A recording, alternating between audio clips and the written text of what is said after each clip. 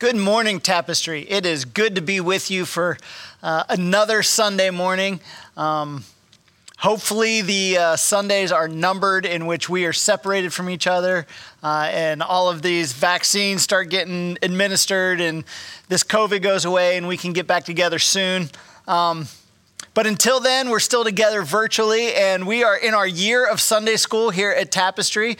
And we just finished up the story of Jonah last week, and we spent 3 weeks on that story. And there's going to be stories throughout the year that we spend a lot of weeks on. David's going to get some weeks, and Jesus is going to get a lot of weeks.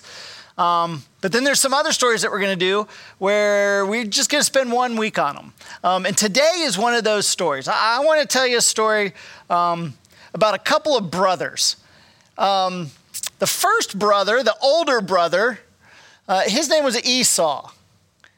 And Esau, he was a hunter, right? And his dad was a guy named Isaac. And Isaac's a pretty big character in the Bible, pretty important.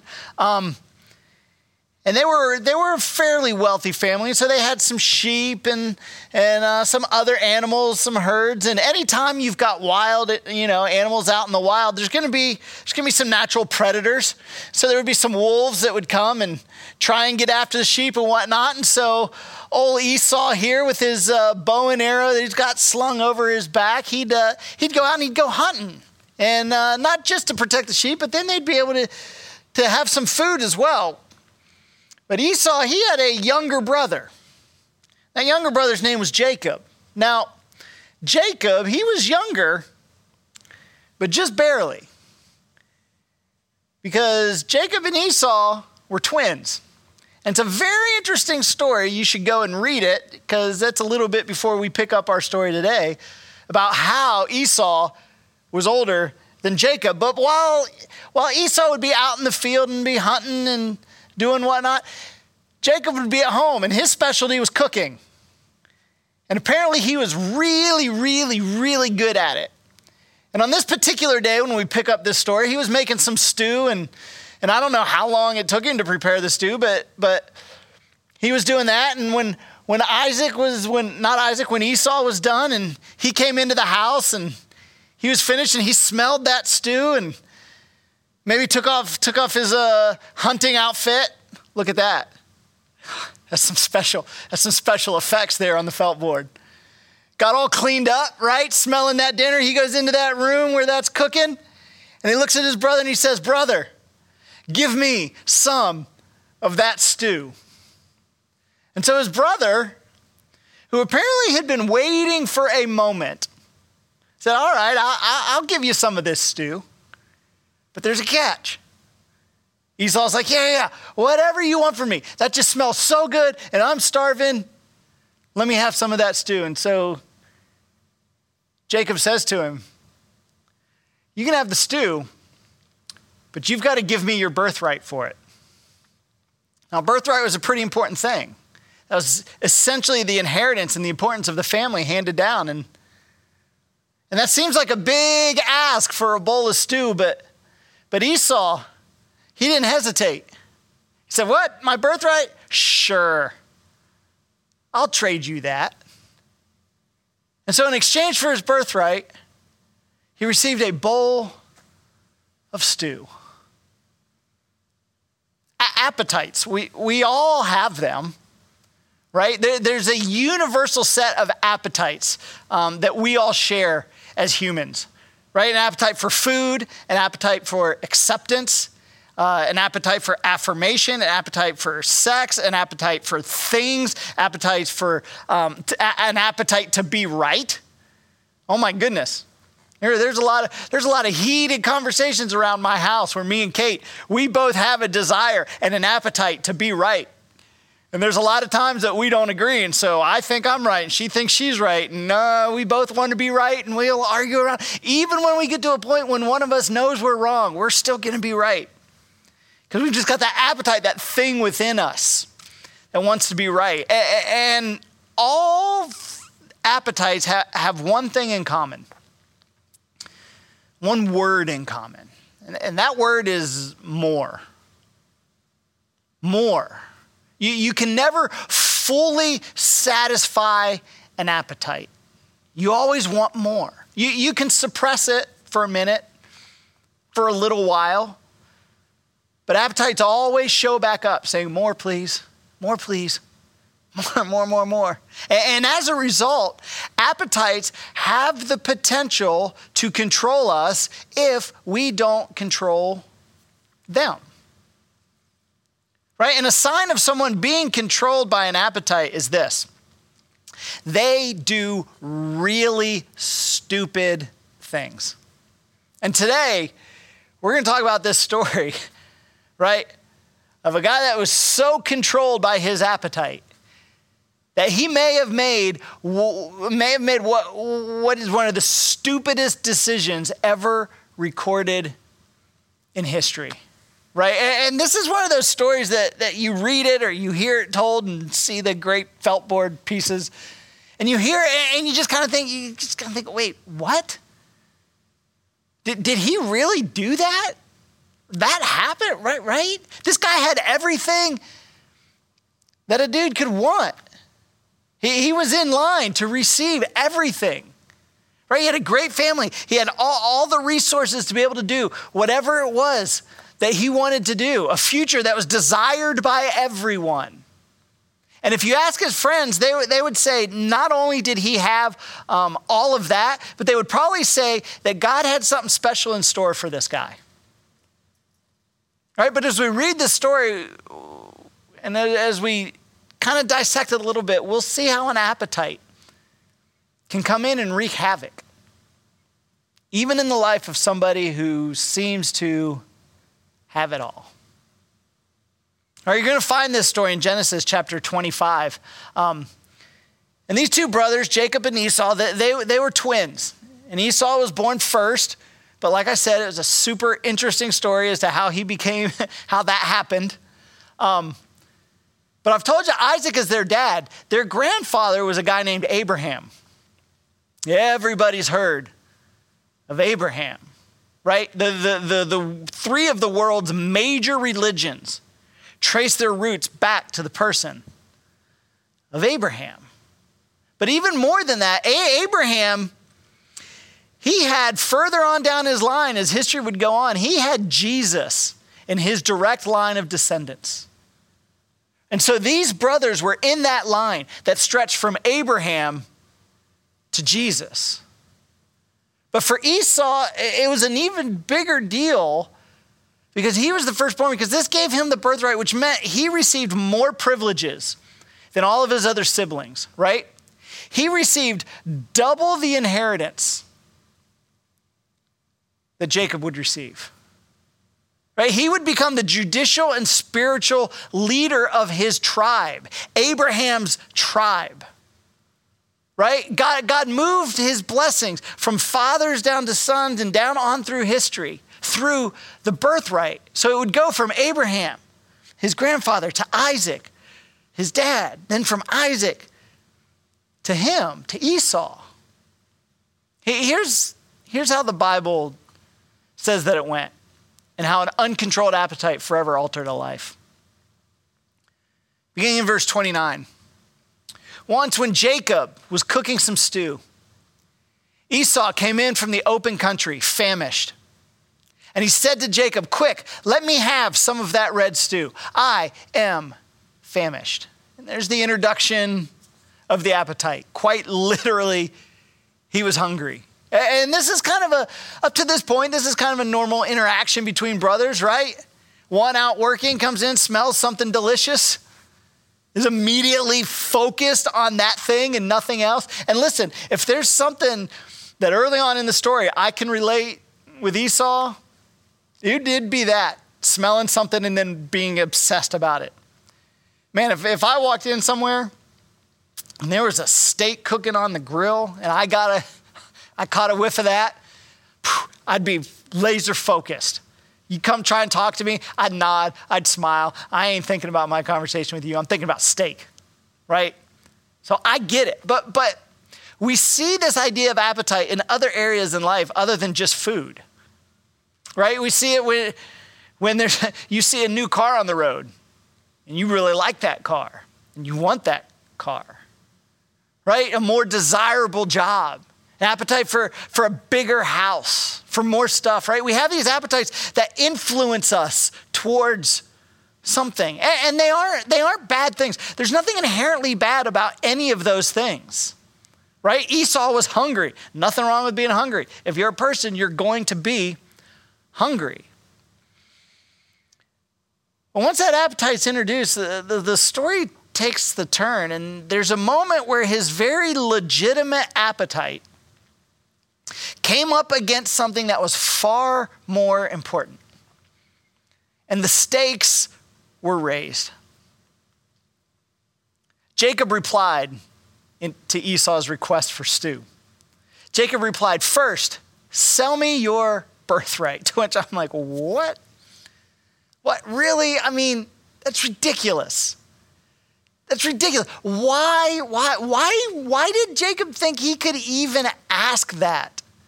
Right? Who would sell their entire future for a bowl of stew? Who would do that? And I was trying to think of like some kind of equivalent, example for us today. And I couldn't even hardly come up with something. It just is so ridiculous. But look what happens. Verse 32. "Look, I am about to die," Esau said. "What good is the birthright to me?" And I don't even begin to understand this because I'm like, really, Esau, did you just say that? Right? Drama much? I'm about to die. What good would the birthright be anyway? Right? About to die. You just walked in there from hunting. What do you mean? What do you mean about to die? You didn't crawl in because you were so weak, right? You weren't carried in. No, you walked in. You can't be that close to death to give up your entire future for some stew if you're strong enough to walk in. And then Esau does what's got to be one of the dumbest things that's ever happened in history. He allows his appetite to control him. He allows it to control him. And it controls him to the point that it began to blur his future, right? His future hopes, his future dreams. He allowed his current appetite, what he was feeling and experiencing and desiring in the moment, to become bigger than a future appetite for long-term satisfaction. Here's what Jacob said in response to Esau's, "I'm about to die, what good is the birthright?" Jacob said, "Swear to me first." So he, Esau, swore an oath to him, Jacob, selling his birthright to Jacob for a bowl of stew. I mean, honestly, how could you be that stupid? Right? How could you be that stupid? But here's the bigger thing. Not only did he give up his personal future, right? Not only did he give up the control of the tribe, not only did he give up the extra inheritance. Listen, here's what else he gave up. And he didn't even know this was at stake when he made this decision. 400 years after this event, 400 years later, Moses would come onto the scene. Right? And before he did everything that he is known for, right? God said something to him that sheds light on the importance of the decision that Esau made that day, some 400 years earlier.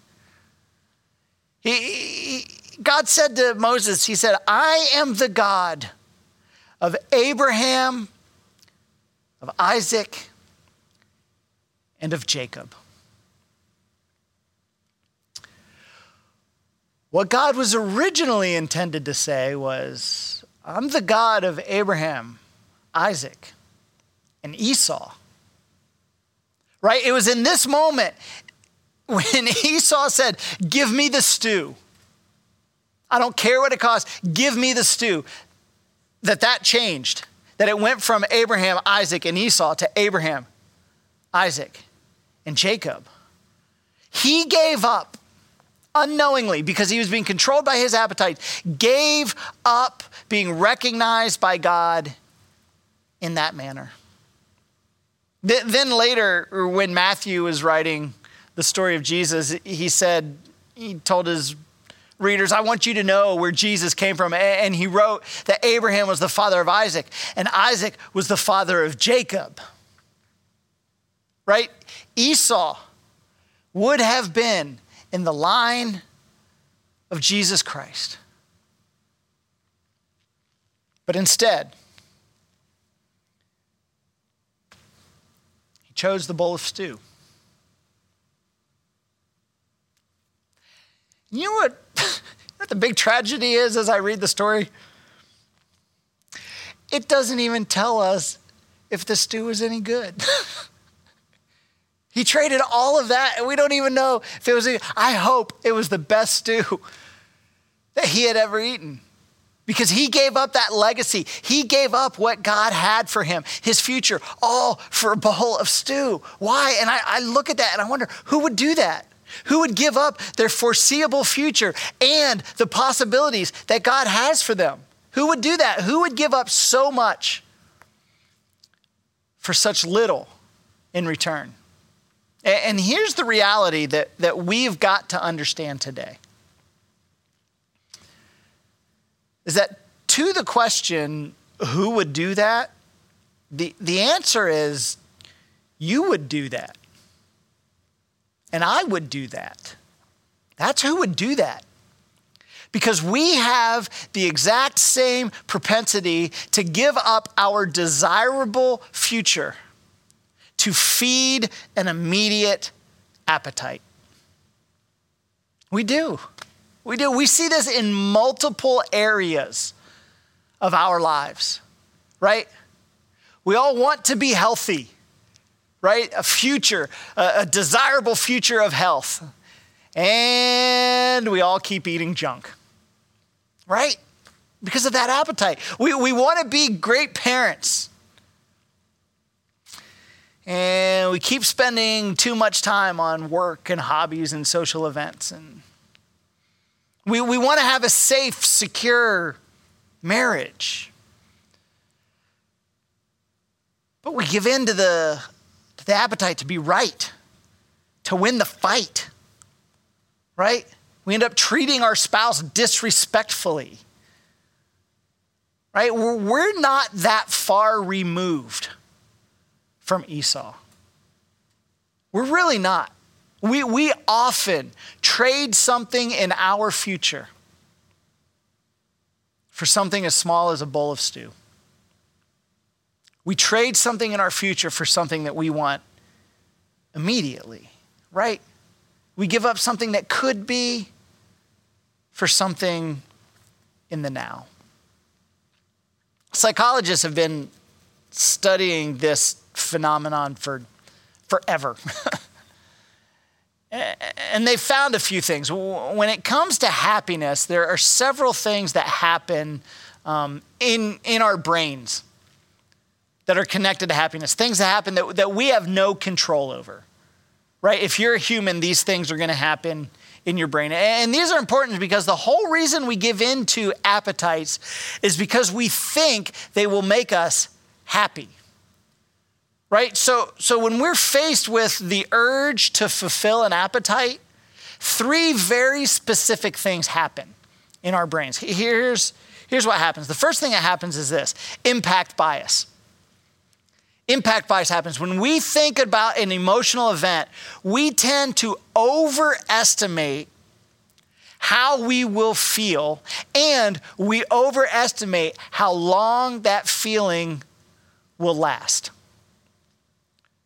Right? We do something and we think we're going to feel great about it, and we think it's going to last a long time, that feeling, and it just doesn't. Psychologists say we are terrible predictors of our emotional future.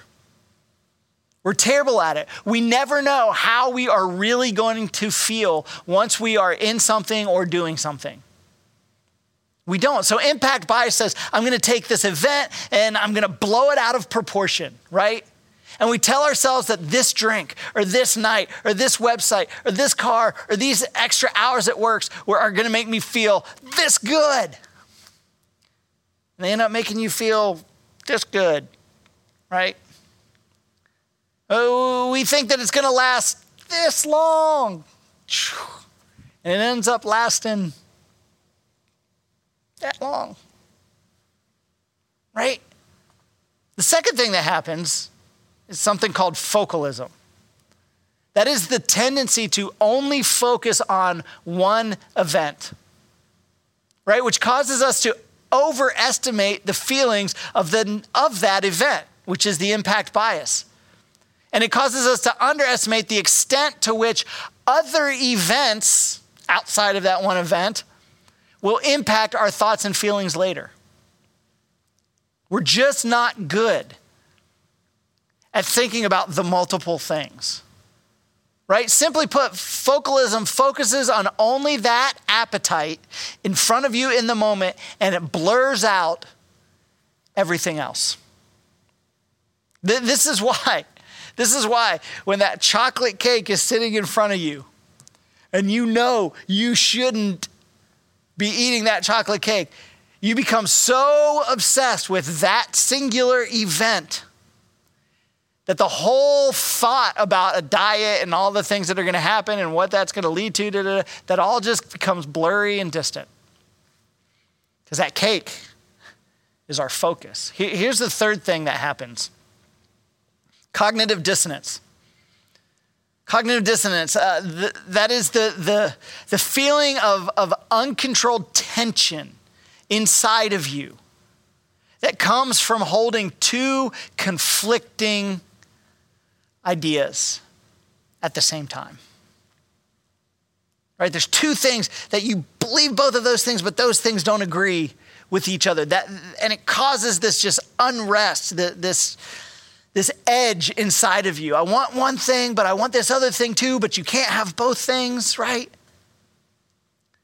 And that stress, that tension is cognitive dissonance. And all of those three things, when it comes to this idea of making yourself happy and doing things, those three things play into our decision-making process. And those things, even though they hadn't necessarily, the study of those things happening and all of that hadn't happened yet, they couldn't put words to it, but that's what Esau was feeling in that moment. Had you asked him on any other day, Esau, do you want a future that involves you having your birthright? He would have been like, of course I want my birthright. Yes, I want that in my future, right? But on this day, he was just hungry enough. And there was stew. There was stew, right? At first, he could have had them both. He could have said, hey, give me some stew. But Jacob raised the stakes, right? And then when Jacob raised the stakes, he felt that cognitive dissonance kicking in. Right? And when you feel this, when you feel that tension of that cognitive dissonance, there's really only two options. There's really only two ways you can go. The first is to feed that appetite and then live with the consequences, which is what Esau chose to do. The second is to say no to the appetite. And when you say no to that appetite, there will be no more tension. But with impact bias and with focalism influencing us, that cognitive dissonance causes us to justify why that appetite is so important in that moment. Right? This is what Esau did. He justified it. I am about to die. That was his mind justifying giving up his birthright. He wasn't about to die. It was justification, but he convinced himself that he was. And so then if he was, what good is a birthright? He justified a current appetite that destroyed his future. And you and I do this all the time. We do it all the time. Perhaps when you're off on a business trip, right? Far away from home, nobody will know. Right? Maybe those trying to quit smoking. I know smoking's bad for me. I should quit. This is hard. What does it matter? I could quit smoking and then just walk out there and get hit by a car and die anyway. Right? Justification. We do that. We do that. Yeah, I know I'm spending a lot of time at work or with other people or doing other things. My kids need it. I'll make it up to them later. I'll make it up to them. I'll do something big, right? It's okay to eat this. I'll run extra later. I'll exercise more, right? Why do we do that? Why do we do this?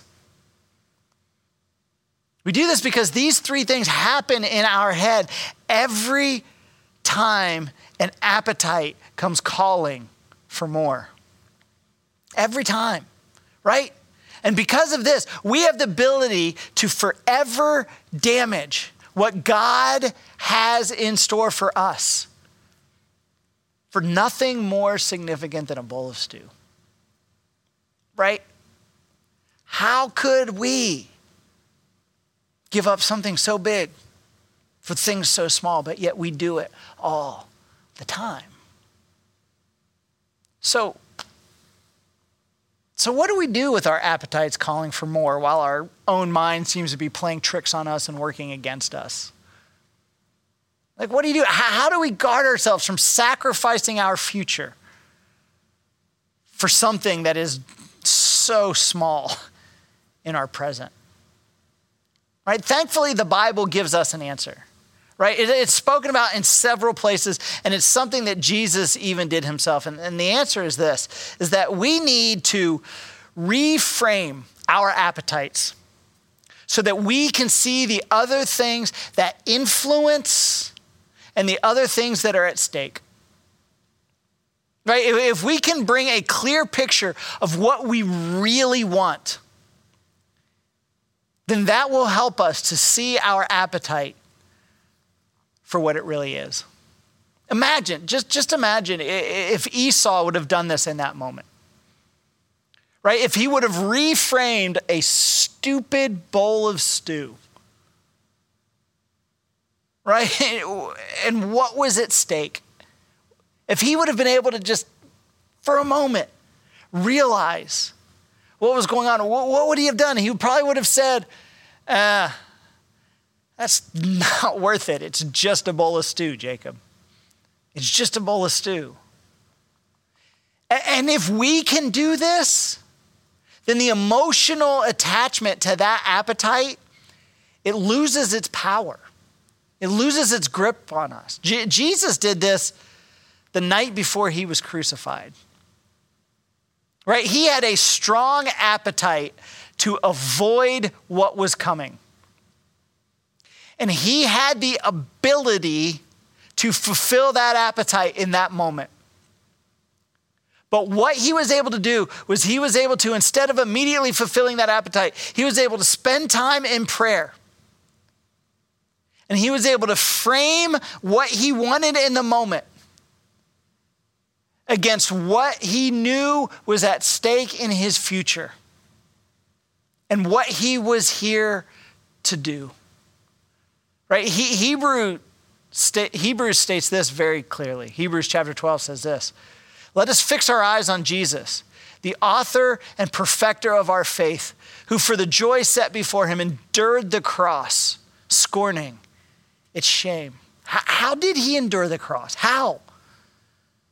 Because of the joy set before him, he reframed the cross with what was at stake, with what he was there to do for you and for me and for all of humanity. Right? And if Jesus could do that facing death, what could we do facing our appetites? Right? When that thing that's threatening to wreak havoc on our marriage, on our finances, on our future, the things that God has for us and wants for us. Right? So in light of this, here's what I'm going to ask you to do this week. You got a little bit of homework. I'm I'm going to ask you to set aside 30 minutes. 30 minutes, and I want you to write something down. The first thing I want you to write down is what is your desired future? What is your desired future? What do you want your future to look like? What do you want out of it? And then the second thing is this. What is at stake? What's at stake? If you were to give in to appetites today, what is at stake tomorrow? Right? And honestly, if you take this assignment serious, some of you, this could, forget 30 minutes, this could take you months to fully figure this out. But I challenge you, start this today. Start it today. I encourage you to write this and keep it on you. Keep it somewhere where you can see it, where you can reference this, right?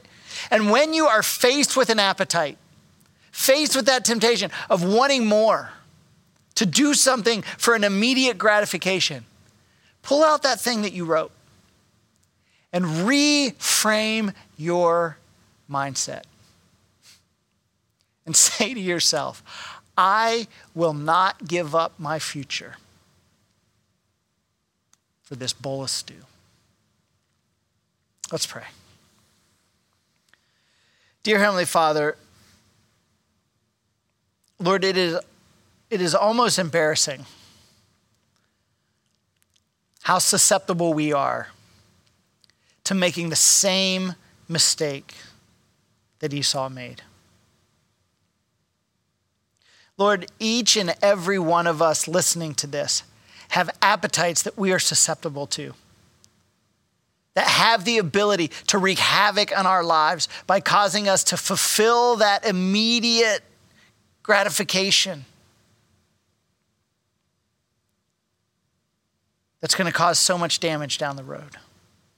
It's going to cause us to lose things. It's going to cause heartache and pain, not just to us, but to those around us. Lord, I pray that you begin to immediately move on our minds and begin to bring to the forefront of our mind the things that we are tempted to give up. For things that in the grand scheme of things, if we were to reframe them, are no more significant than a bowl of stew. Lord, give us the ability to recognize those, the wisdom to understand why we're being pulled towards them, and the strength to push them away.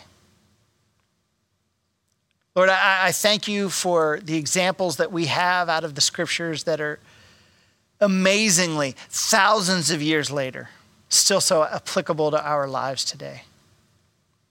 And Lord, I thank you for your mercy and for your grace. In your name, amen.